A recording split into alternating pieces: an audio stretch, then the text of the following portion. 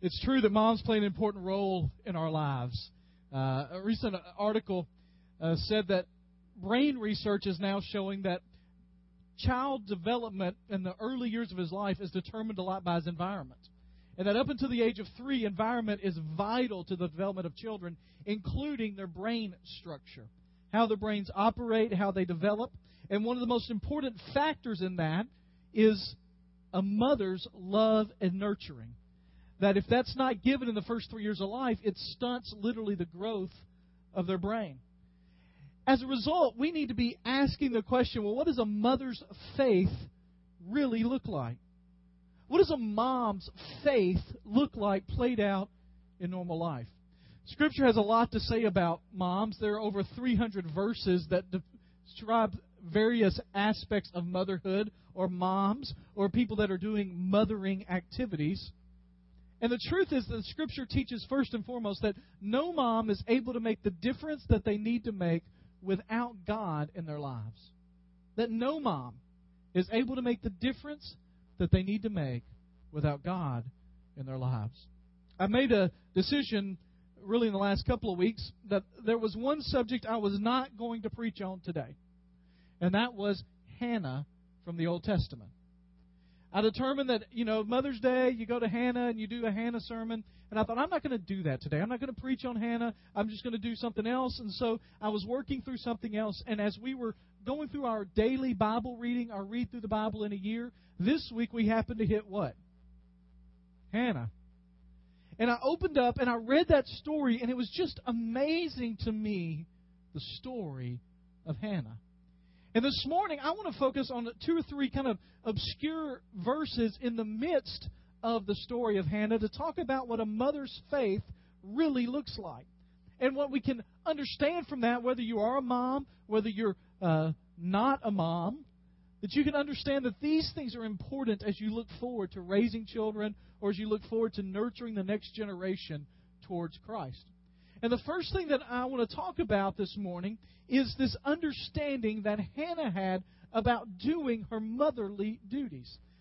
All right, 1 Samuel. We'll be in 1 Samuel 2, and we're going to talk about Hannah. But here's what's going on. Israel is at a very important time in the life of the nation.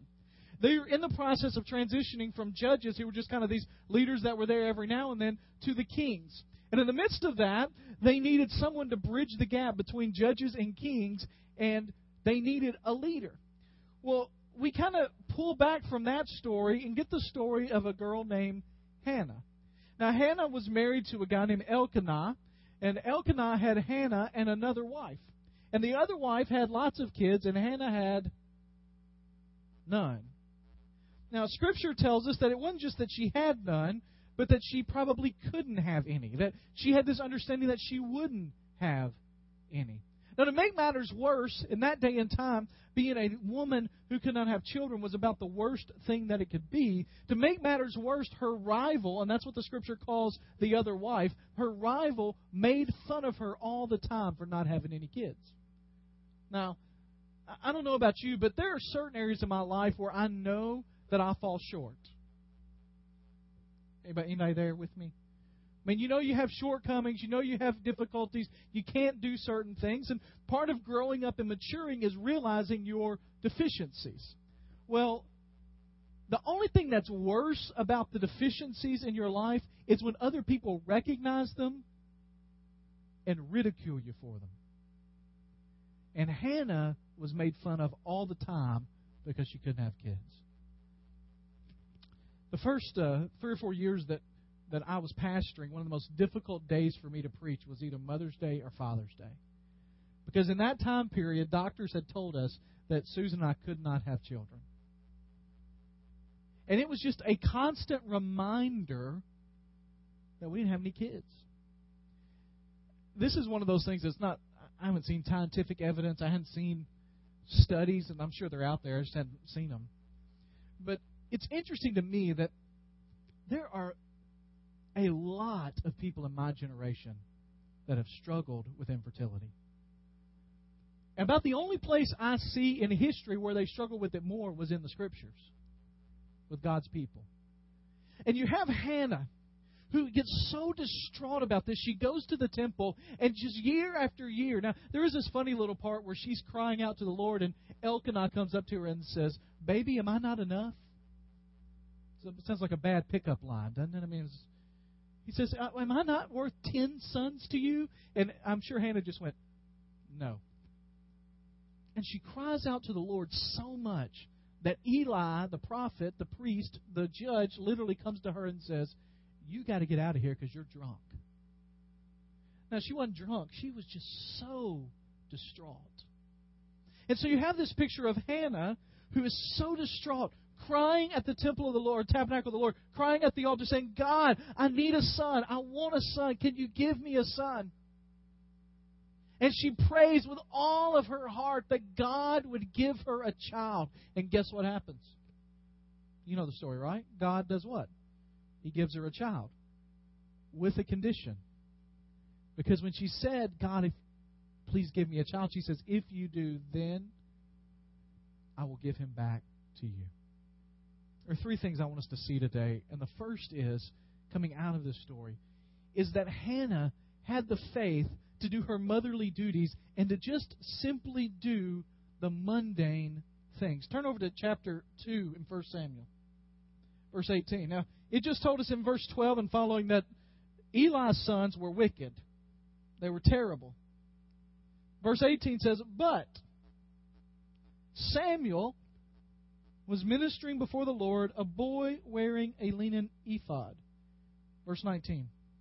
"Each year his mother made him a little robe and took it to him when she went up with her husband to offer the annual sacrifice."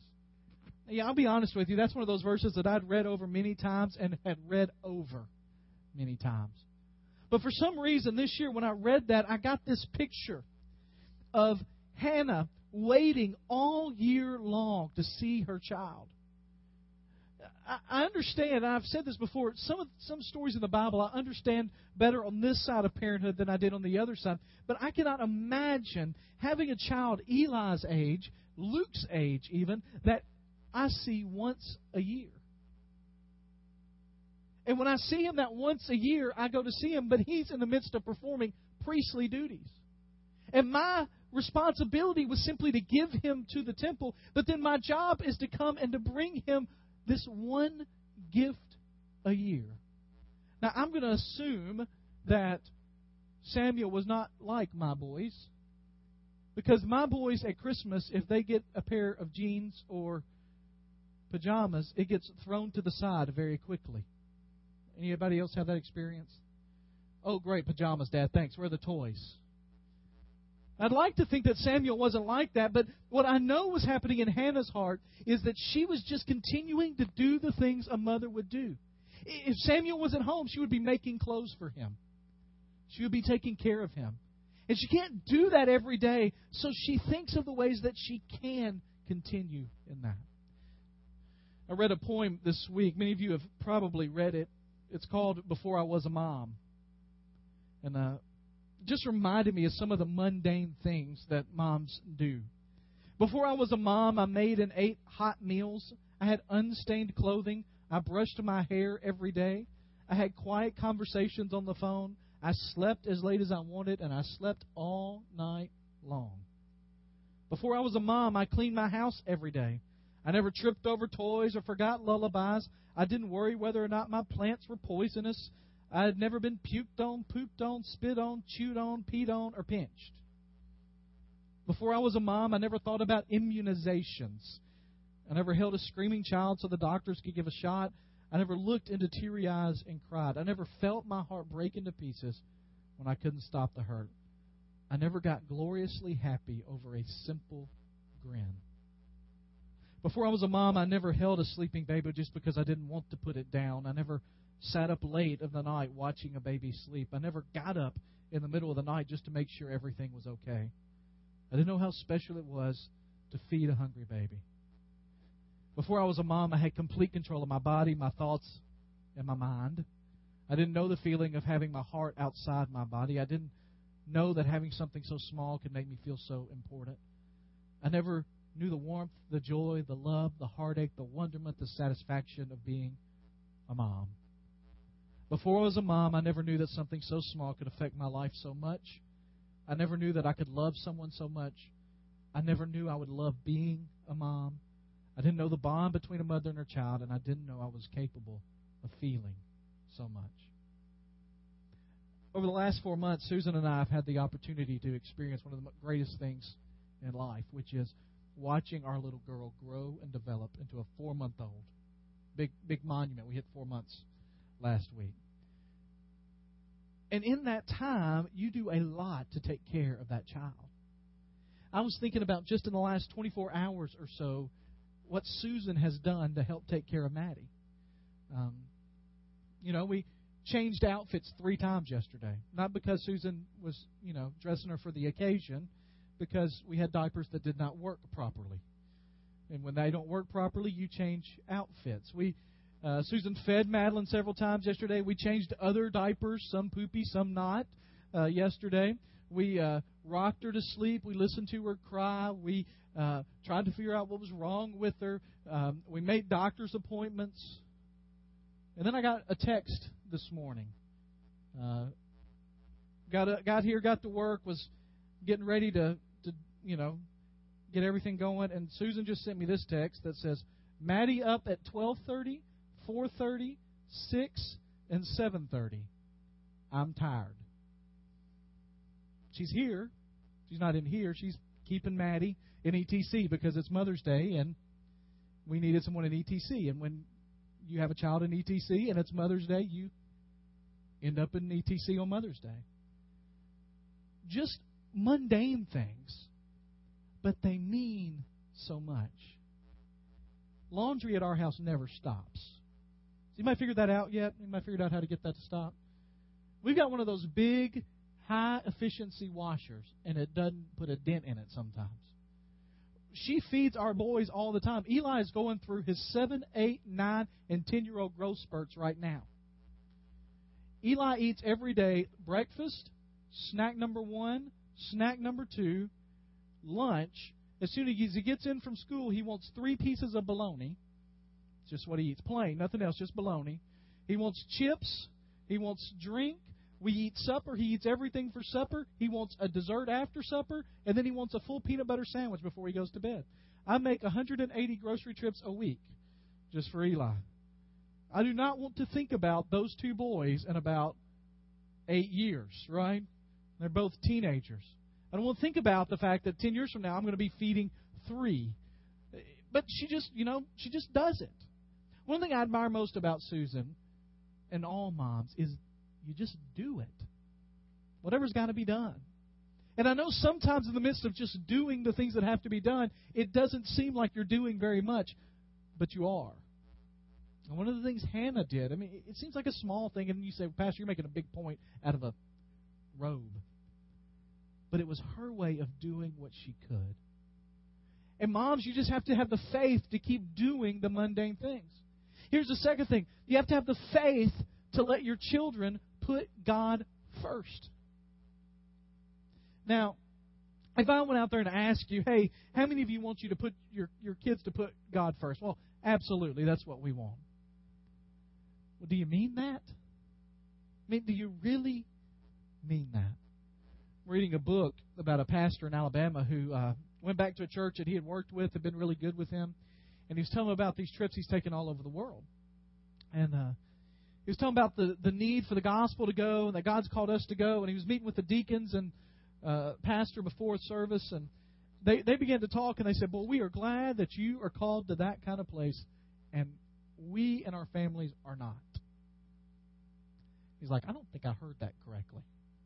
So in service, they got ready to get introduced, and they introduced him. They said, you remember this guy who's with us? He's gone all over the world now.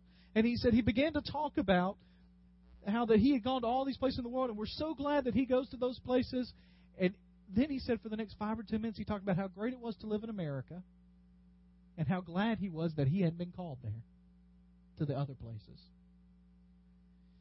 And he said he was thinking about this, and I'd heard him tell that story besides what's in the book, and he was talking about the fact that he was thinking about how bad it was. He talked about preaching mad that day, that he was just upset that whole day.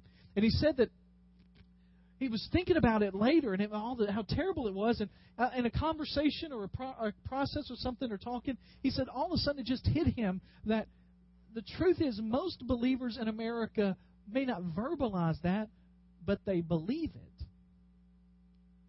And that moms and dads all across the country are not really wanting their kids to put God first because of what that might mean if they do.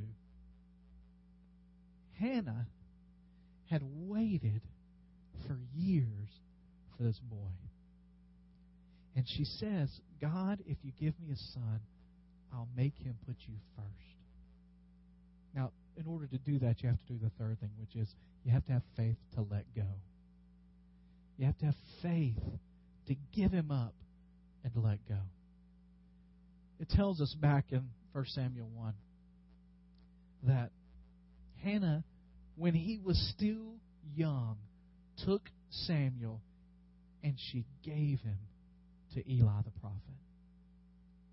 It says, you remember me? I'm the drunk girl. Remember that? Here's my son. Thinking about Mother's Day, I was thinking about one of the greatest gifts my mom has ever given me. I was growing up, we were a part of church, but we were not the there all the time family at church. I mean, we went to church. My brother, when he was in high school, was really active in youth group, especially in his late junior high, early high school years. I would go to the children's stuff, always did VBS. My grandparents were very involved. My grandparents, Gramps and Granny, were discipleship training directors, Sunday school teachers, VBS teachers. They were very dedicated. My dad happened to work in a job that required him to work 7 days a week for most of my formative years, and so he didn't get to go to church all the time. And so Mom would take us, and we went most Sundays, but not every Sunday. And when I was young, my brother's 5.5 years older than me, Brian felt called to ministry. He went to camp one year, and he came back, and he said, I think I'm called to ministry. And I remember my mom and dad struggling with that a little bit. Are you sure? Do you need to pray about that? Or, how do you know? Are you sure about that? And my brother eventually decided that he wasn't supposed to go into ministry. He was supposed to be a lawyer. I don't know how you get from there. I mentioned that Wednesday night. I don't know how you get from that to lawyer. But in my parents, I know in their hearts, it's one of those things. On the outside, you do we'd love for our children to go into ministry. That would be great. But on the inside, there was a little bit of, it's good, glad that kind of passed. Well, a year later, I come back from camp. And I say, guess what, Mom and Dad? I'm called to ministry. And I remember my mom, who apparently had dealt with this with the Lord on her own, pulled me aside that afternoon that I kind of told him that. And she said, Lyle, a few months ago, I prayed the prayer of Hannah. And I said, Lord, if you want either one of my boys, you can have them. And she said, I came out of a real and sincere place, and I just want you to know, Lyle, that we are with you 100%. Now, my parents have supported me like you wouldn't believe in doing what I'm doing. And I'm convinced that if I would have come in and said, God has called me to the most remote part of Asia that is 100% Muslim, and I'm called to go there and spread the gospel, and I may be killed, they would have been a little upset, frightened-wise, but they would have said, go.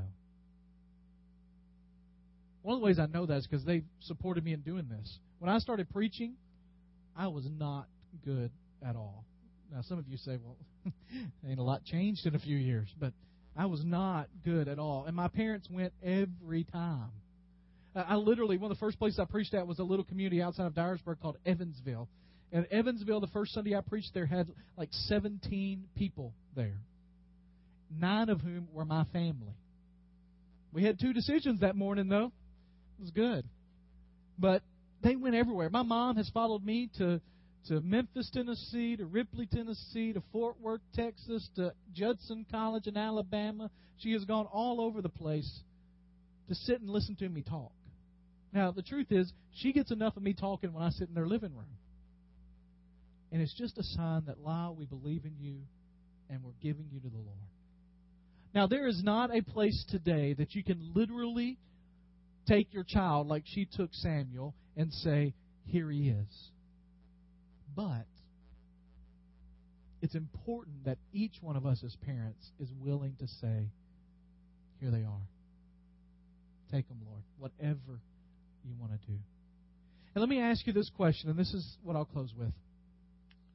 How would you react if you've got grown children, or you've got teenagers, or you've got young children? How would you react if they came up to you and said, God has called me to go, and it's to a place that is dangerous, it's to a place that is in desperate need of the gospel? Would you say, no, not going to happen? Would you be willing to pray about it? That's the Baptist term, right? Let me pray about it. Or would you say, Lord, they're yours? What if your grown child who has a successful business or just finishing a degree that's taken them into a successful career came and said, I'm giving it all up. I'm moving out west and I'm going to start a church. That's what God's called me to do. How would you feel?